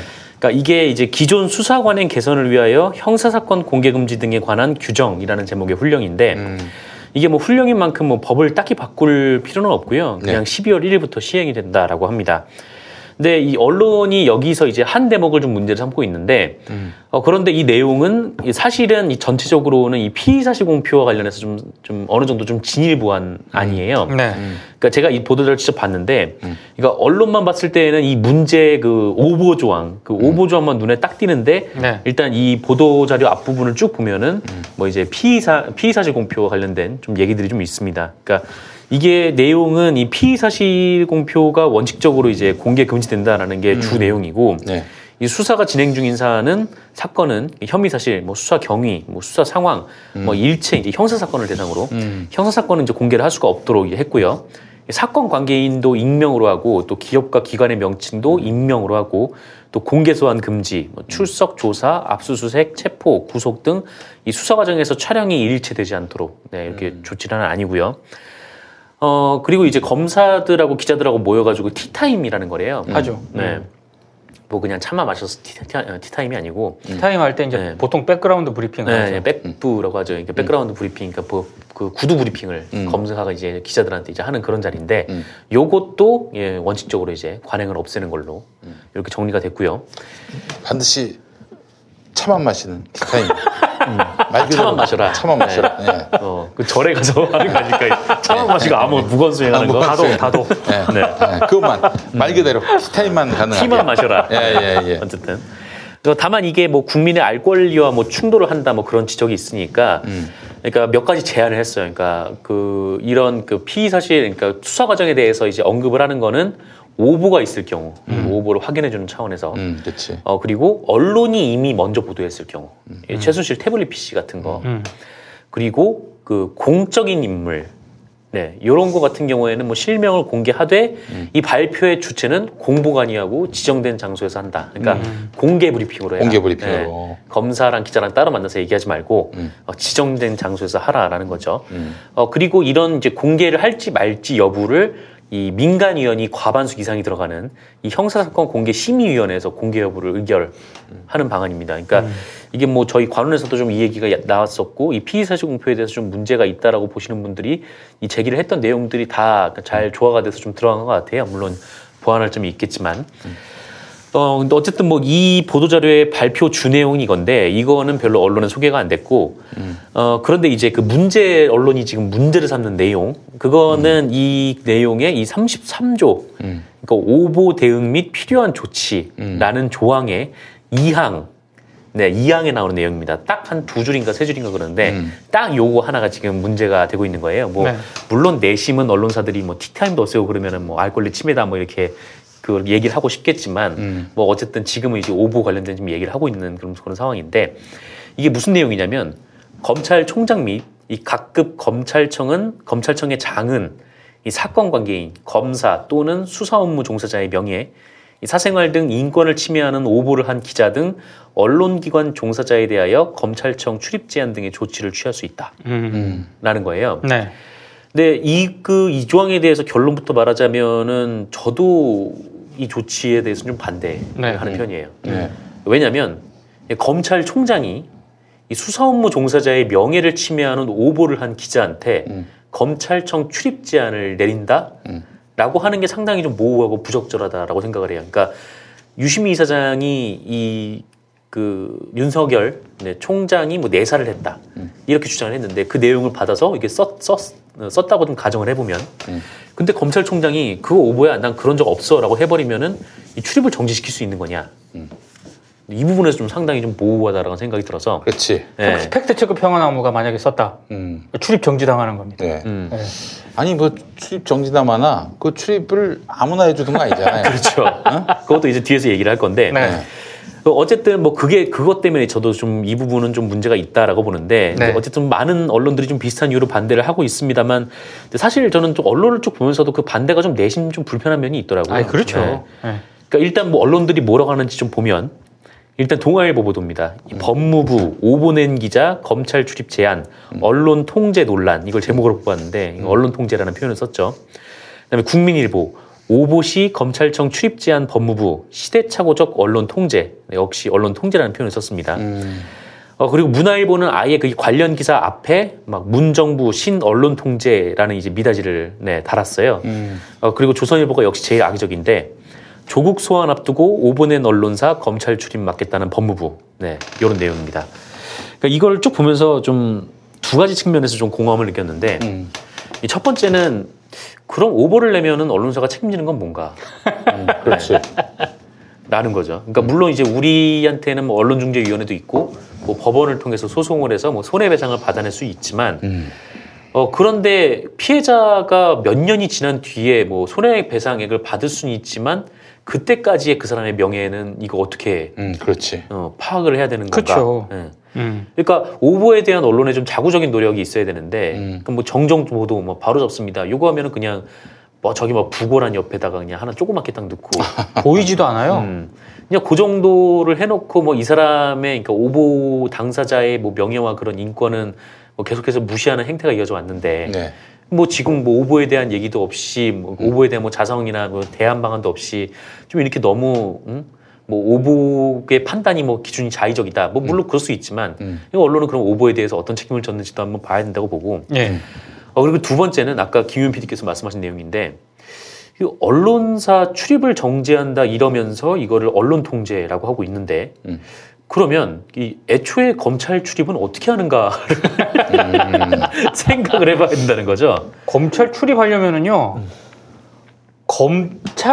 검찰로부터 흔히 말해서 윤호를 받아야 되는 게 아니라 검찰 출입 기자단으로부터 허가를 받아야 됩니다. 그렇지. 그러니까 미디어오늘 같은 매체, 뭐 제가 있던 뭐 레디안 같은 매체가 검찰 발표가 궁금해요.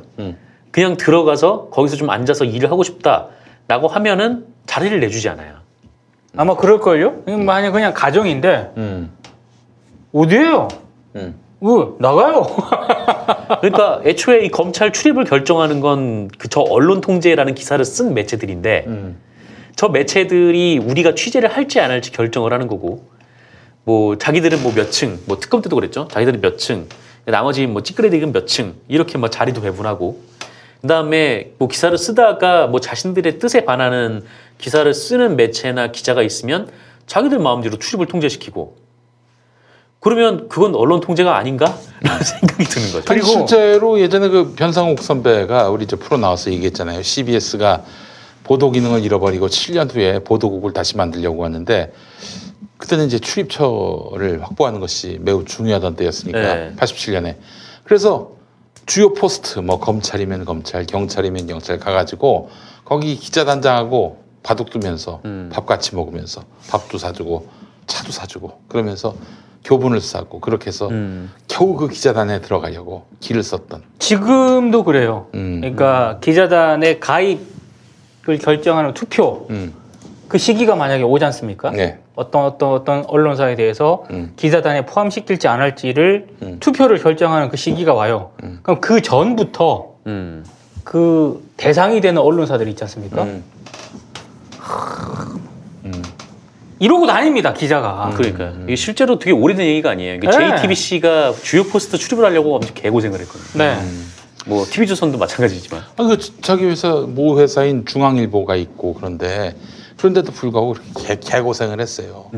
이게 지금 그 출입 기자단이라는 기득권이라고 하는 게 보통 이게 강력한 게 아니에요. 그래서 장용진 기자가 최근에 페이스북에 쓴 거 보면은 그렇게 군소 언론들이 출입처 확보하려고 어떻게든 거기서 정보를 얻으려고 길을 쓰면은 콧대 높게 어디에요? 나가요. 뭐 이렇게 했는지는 모르겠습니다만 그러니까 콧대 높게 막 그러면서 힘없는 언론사들 관세했던 데 있어서 한결의 경향도 만만치 않았다. 너희들이라고 다르지 않았다. 이런 얘기를 합니다. 아니 근데 그게 진짜 그런 어떤 장벽, 진입 장벽을 이 연차가 낮은 그런 기자인데도 불구하고 별로 당연한 것처럼 기자 생활을 했던 흔히 말하는 제도권 언론들, 흔히 말하는 중앙 언론사들, 이 언론사들 출신들하고 그렇지 않은 기자들 있지 않습니까? 이 사이에는 엄청난 벽이 존재해요. 이거를 뭐 한겨레나 경향 할 것 없이 당연한 어떤 기득권이라고 생각을 하는 기자들이 적지 않더라고요. 예전에 제가 어디 정부 어디 부처, 그러니까 부서에 좀 이제 그쪽에 이제 보도자료를 받고 싶어가지고 그 메일링을 등록하러 갔어요. 직접 찾아갔어요. 근데 기자실을 가가지고 거기 공보관한테 가가지고 뭐 출입을 시켜달라는 것도 아니고 이 메일링 서비스에 나를 좀 추가를 해다오. 어차피 다 보내는 거. 거기에 받는 사람 하나만 내 이름, 내 주소만 넣어다오. 기자단 허가가 필요하다고 얘기하는 기자단 허가가 필요하다는 거예요. 그렇게 얘기한다니까? 그게 바로 공무원 마인드예요. 이게. 아니 근데 그 기자단에서 그거를 허가를 하고 말고 그게 어디 있어요? 무슨 권한으로 심지어 제가 예전에 그 미디어 토크 때 잠깐 한번 얘기한 적이 있는데 제가 기자단의 폐해를 그 전부터 미디어오늘 초창기 기자 생활을 할 때부터 알고 있었지만 정말로 뼈저리게 느낀 게 뭐냐면 모 경찰서에서 그 기자 사이에 발생한 약간 그 박스성 기사가 있어요. 제가 한 1년 차인가? 2년 차가 안 됐을 때 그걸 제가 제보를 받아서 제 나름대로는 다 취재를 했어요. 심지어 그 모 경찰서 경찰한테까지 취재를 해가지고 크로스 체크를 해가지고 정말 읽기 좋게 그냥 썼어. 그 기사가 올라갔죠. 올라가고 나서 한 몇 분 뒤에 회사로 전화가 옵니다. 날 바꿔달라 그래요. 누구냐면 그 모 경찰서 기자단 간사입니다. 간사가 대뜸 전화가 걸어서 나한테 첫 마디가 뭔지 알아요? 왜 내 허락도 안 받고 기사 내보내냐고. 미친 새끼 지랄하고 나빠졌네. 이 등신 새끼가. 그래서 그 새끼 이름 뭐야? 지금 뭐 기억도 안 나지. 2000년대니까. 야, 이런. 제가 연차가 낮았는데도 불구하고 너무 어이가 없어서. 내가 왜 네 허락을 받아야 되냐라고 이제 정중하게 묻다가 욕을 하더라고. 욕을 해요? 그래서 제가 바로 연차가 낮았는데도 그 김용민 선수가 지금 한 얘기 있죠. 근데 그렇게 대응을 했다니까? 이런 씨. 욕을 해야지. 그러니까, 아니, 그리고 기사를 써요. 있는 그대로 들었던 대로 기사를 써야지. 아니, 근데 웃긴 게 뭔 줄 알아요? 뭐요? 그 뒤에서 이제 그때 그 편집국장이 안녕하십니까. 네. 김종배. 진짜 뒤에서 다 듣고 있었는 거야. 김종배입니다. 뭐 전화 대고 막 욕하니까 끝나고 나서 뭐야? 이렇게 오하라 그래서 내가 보고를 했어요. 그러니까 대응하지 말라고. 뭐라고 하면은 그냥 이제 그걸로 이제 욕 한번 하고 파이팅하고 끝났어. 그 제가 KBS가 그때 출입시였거든. 그리고 점심을 회사에서 먹고 이제 여의도로 갔어요. 그래서 보도본부 사회부 아는 선배가 있어 쫄쫄쫄 갔다. 그 진짜 웃긴 게 뭔 줄 알아요?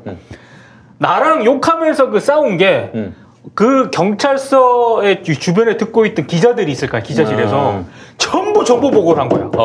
이 간사랑 미디어널 기자랑 누구랑 욕하면서 싸웠다. 야, 이 살벌하네. 그래서 내가 갔거든. 그러니까 그 사회부 선배가 이렇게 KBS 사회부 선배가 있다가 야, 너 누구랑 욕하면서 싸웠니? 진짜 무섭더라고. 다 퍼졌어요. 다 퍼졌어. 내가 그때 이 기자단이 정말 안 되겠다. 다짜고짜 전화를 하고 내 허락받고 기사 써라고 하는 이걸 당당하게 욕을 하면서 얘기를 하더라고. 어디에 거기에 부처가? 부처? 뭐 지금 뭐 2000년대 발생한 거니까 그때 강남 경찰서였고 강남경찰서. 그때 자기가 간사라고 한 선수의 소속사는 연합뉴스였습니다. 연합뉴스가 그런 거 많이 해요. 간사 뭐 이런 거. 실화라고 자빠졌네 피용신들. 아니 무슨 연합뉴스가 무슨 대빵이야? 뭐 대수야? 나 진짜 어이가 없었습니다. 옛날 얘기 한번 꺼내봤습니다. 그러니까 지금 뭐 하고 있어요? 뭐 하긴 안 해봤죠. 요즘 뭐 하는지. 안정적으로 정제된 유황과 제주도산 마유를 원료로 사용하는 디아페비노. 유황의 살균 효과로 습진이나 가려움증, 땀띠, 여드름 등 피부 트러블에 좋습니다. 유황 온천에 다녀온 듯 점차 피부가 보들보들해지는 효과 느껴보세요. 세안만이 아닌 샤워 때도 꼭 사용해 보시기 바랍니다. 몸이 건조해지시는 부모님께 선물하셔도 정말 좋습니다. 검색창에 디아페비노 검색해 주세요. 구강 청결 이제 닦지 말고 씹고 삼키세요. 껌이냐고요? 아닙니다. 가글이냐고요? 아닙니다. 국내 기업이 개발한 클리닝 타임입니다. 화장실 갈 필요 없습니다. 칫솔 치약 필요 없습니다. 클리닝 타임만 있으면 다 해결됩니다. 8가지 생약 성분으로 만든 세상에서 가장 간편하고 안전한 구강 청결제. 지금 바로 클리닝 타임을 검색해 보세요.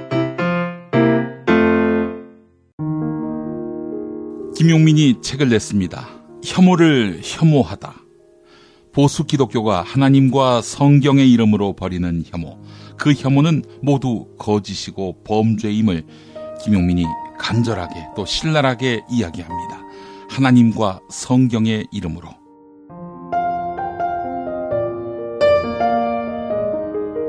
난민, 성적 소수자, 특정 지역 출신 인사, 스스로 목숨 끊는 이들.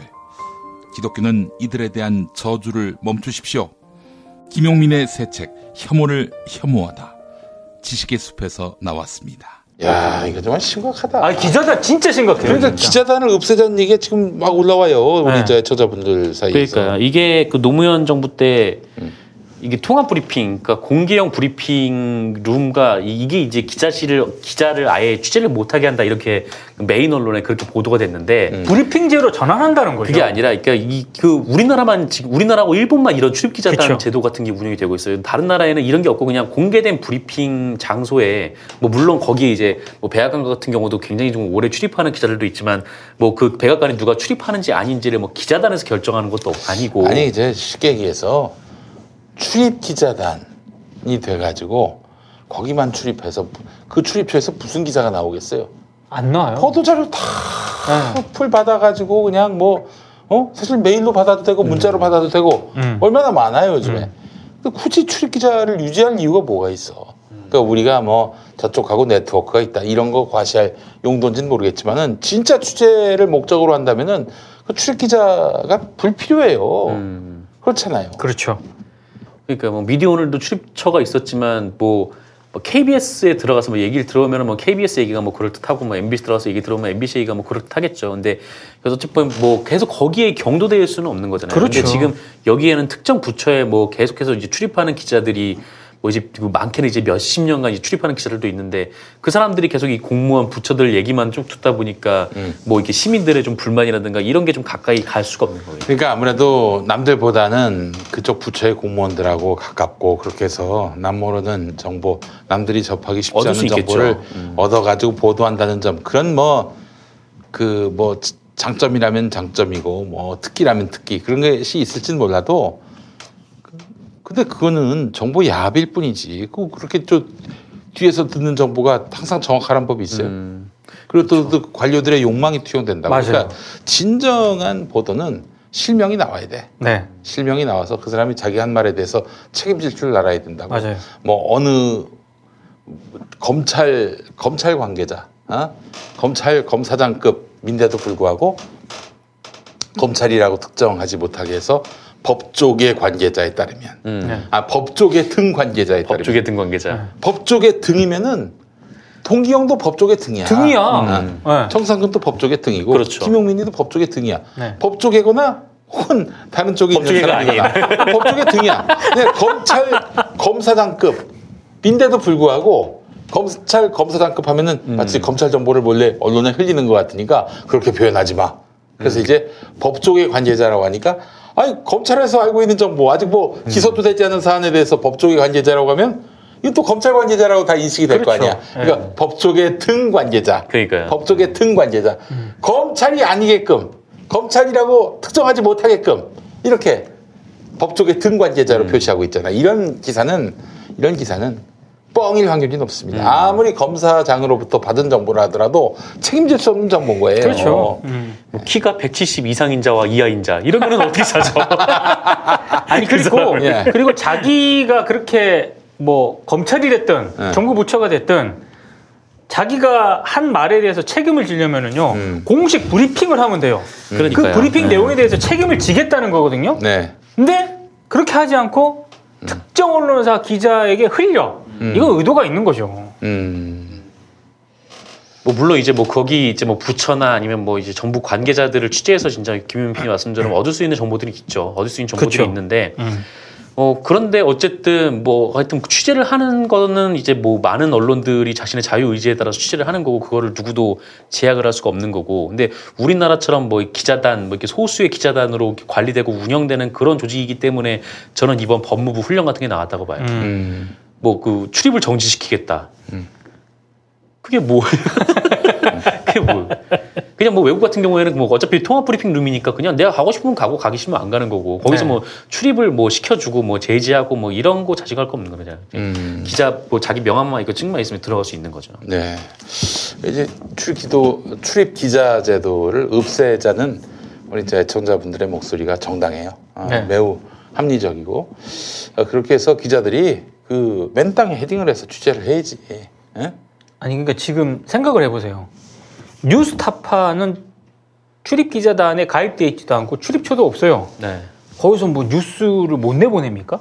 셜록도 그렇죠. 네, PD 수첩, 셜록 지금 출입처 없이 보도 잘하는 매체도 많아요. 스트레이트도 그렇고. 네. 그러니까 출입처는 그 뭐 국민의 알 권리와 비례하는 그런 제도가 아니에요. 저는 이미 기득권화 됐기 때문에 여기에 대해서는 어떻게든 손질을 가야 된다라고 보거든요. 뭐 언론계가 이거 꿈쩍도 안 하니까. 자, 그래요. 출입 기자 제도 없애는데 저희가 앞으로 캠페인을 벌이도록 하겠습니다. 어떤 식으로 캠페인을? 뭐 플래카드라도 걸고 서명도 받고, 서명도 받고. 필요하다면은 삭발 투쟁도 하겠습니다. 아 정말요? 기자실 폐지, 삭발. 혼자 할 거지? 네? 혼자 할 거지? 아 그럼요. 전 동의 안 받거든요. 그리고 단식 투쟁도 걸릴까? 혼자 할 거지? 네. 단식 투쟁하면서 비타사 그린스미트와 함께.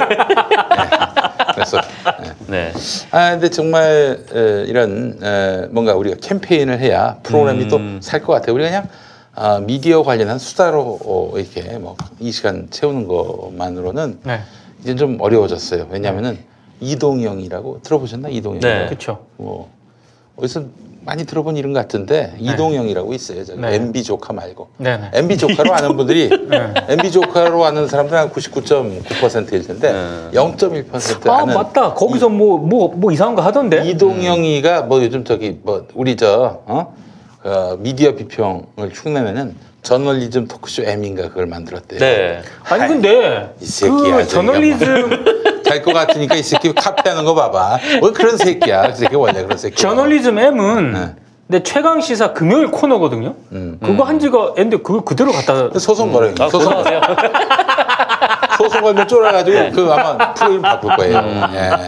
너무 세게 하지 마세요. 저도 거기서 밥 벌어먹고 살고 있거든요. 그래요. 어디서? 아, 이동영 프로에서 네. YTN? 아니요. 수다맨들. 아, 네. 거기 나가? 네. 아, 저널리즘 토크쇼 M? 이런 정말 근본도 없는 남의 이름 카피해가지고 부끄럽지도 않아? 그럼요. 쪽팔리지도 않아요, 그걸. 저널리즘 프로그램 제목은 좀 중후한 맛이 있어야지. 그렇지. 관훈라이트 클럽. 그래, 여러분, 그 최진봉 형 왜 거기 나가가지고? 아니. 진봉이 형이 사실 우리 정준희 교수님하고 최진봉 교수님하고 정준희 교수님하고 뭐 나름대로 언론학자로서 나름대로 이 말하자면 유명세와 명성이 있는데 말이야. 네. 아니 저쪽은 KBS에 나가고 있고 한 사람은 지금 그걸 패러디한 프로에 나간단 말이야. 이거 얼마나 격이 떨어져요. 최진봉 형 그만둬. 여기로 와. 잘해드릴게. 어디 저 이동영이란 근본도 없는 애하고 같이 방송을 해가지고. 아니 나는 최진봉 교수보다 박지훈 변호사가. 예? 누구? 박지훈이도 거기 나가? 아니 거기 한번 나왔더라고 보니까. 아, 저널리즘 M이요? 그래서 그때 같이 나온 패널이 누군지 알아? 누구예요? 정준희 교수. 아, 정준희 교수 첫날에? 완전히. 저널리즘 M에 나왔어요? 완전히. 박지훈 변호사가 찌그러져가지고. 아유, 정말 참 근본도 없는 방송이 또 하나 생겼습니다, 여러분. 저널리즘 토크쇼 M. 아이고, 정말. 내가 그런 식으로 했으면 내 자식한테 부끄러워가지고 얼굴 들지 못해요. 행인님, 네. 팟빵에서 저널리즘 M을 검색해 주세요. 예. 이분 차단해줘. 차단해줘요. 예, 그래요. 자, 이건 이런 이제 정말 춘추 전국 시대가 열렸어요. 아, 저널리즘 M 재밌다고 하시는 분이 있네요. 차단해. 저희 DRPB들로 귀를 깨끗하게 닦고. 네, 그래요. 마음속에 차단해 주십시오. 마음속에 이런 쓰레기를 비타샵 그린 스무디로 네. 말끔하게 뽑아주시기 바라겠습니다. 자, 그래요. 다음 주 저널리즘이 아니라 매불쇼였나? 뭐가? 정준희 교수하고 매불쇼. 네. 맞다. 네. 자, 그래요. 근데 그거는 별 차이가 없는 것 같아. 동영형 빡치겠는데. 자, 다음 주에는 이제 이은미 씨를 모셔요. 저희가 이은미 씨 모시고. 예. 왜냐면은 이동영이를 멀찌감치 따돌려야 되거든. 그래서 우리가 앞으로 좀. 게스트의 격이 다르네요. 게스트의 격을 그렇죠. 좀 달리해가지고 다음 주에 우리 이은미 누님을 또 모시고 행복한 시간을 갖도록 하겠습니다. 그리고 나서 그 다음 주에는 문재인 대통령을 모시도록 하겠습니다. 네. 그리고 그 다음 주에는 아베 신조 이번 주. 그 다음 주에 도널드 트럼프 모시기로 했어요. 아니, 아베 신조 오면은 권투장갑 하나씩 끼고 와. 권투장갑 하나씩. 네, 그래요. 하여튼 다음 주 여러분 저널리즘 토크쇼 M인가 모시기인가 그거 다 듣지 마시고 관훈 라이트 클럽만 들어주세요. 예. 자, 그런 쓸데없는 방송 많아지면은 그 이동영이가 착각을 한다고. 지가 하면 다 성공한다. 이런 잘못된 환상에서 그를 구원시켜줘야 돼요. 저널리즘 M하고 비교하지 마세요. 왜요? 저널리즘 토크쇼 제2 제작진들은 관훈 라이트를 많이 봅니다. 그렇습니다. 그러니까 이제 근데 그 이동영 사장은 그 왜 히히히히 스토리에 불러가지고 언제? 옛날에 불렀잖아. 예전에 김준혁 교수님이 출장을 가셔가지고 그냥 떠리로 한번 불렀지 뭐. 형님 한번 나가게 해주세요. 이래가지고 내가 불쌍해서 한번 불러줬어요. 왜 그래 또 거기서 또 여기 깐다 또. 불쌍해서 한번 불러줬어 내가. 그래요. 거기서 여기 까면 나도 거기서 신날 까야지. 그래, 하여튼 이동영 같이 이렇게 근본도 없는 친구들이 설치는 세상 온 거 보니까 민주주의가 많이 성숙했다. 네. 별놈들이 다 설치는 세상을 보니까 민주주의가 참 많이 고양됐다 이런 생각을 또 갖게 됩니다. 정석현님께서 좋은 질문을 해주셨는데 이동영 작가 그리고 김용민 PD 두 사람 중에 이 사람 보는 눈이 누가 더 높냐고. 아니 이제 그 새끼가 이동영 그 새끼가 김용민이가 사람 보는 눈이 없다고 그러는데 걔가 이제 지목하는 사람들 있잖아요. 네. 지목하는 사람들 다 지가 또 갖다 써요. 또. 나도 문제지만 그렇게 갖다 쓰는 그 새끼도 문제가 많아요. 네, 그렇군요. 자, 알겠습니다. 자, 마치겠습니다. 저희 다음 주에 뵙도록 하고 다음 주에 이은미 씨와 함께 돌아오도록 하겠습니다. 자, 두 분 수고하셨습니다. 고맙습니다. 고맙습니다. 김용민을 이제 유튜브에서 만나세요. 관훈 라이트 클럽에 오신 여러분 환영합니다. 황금 선박에 오르신 여러분 환영합니다. 우먼스 플레이입니다. 섬김쇼와 함께하는 시간입니다. 오늘도 히히스토리의 문을 열겠습니다. 프로듀서 김용민의 모든 콘텐츠를 영상으로 즐거운 분. 유튜브에서 김용민 TV를 구독하세요. 김용민 TV. 김용민 브리핑과 함께한 시간 어떠셨어요? 구독하기, 별점 주기, 댓글 달기, 후원하기로 응원해주세요. 이 방송을 유튜브 김용민 TV를 통해서도 만날 수 있는 거 알고 계시죠? 그럼 다음 시간에 다시 만나요.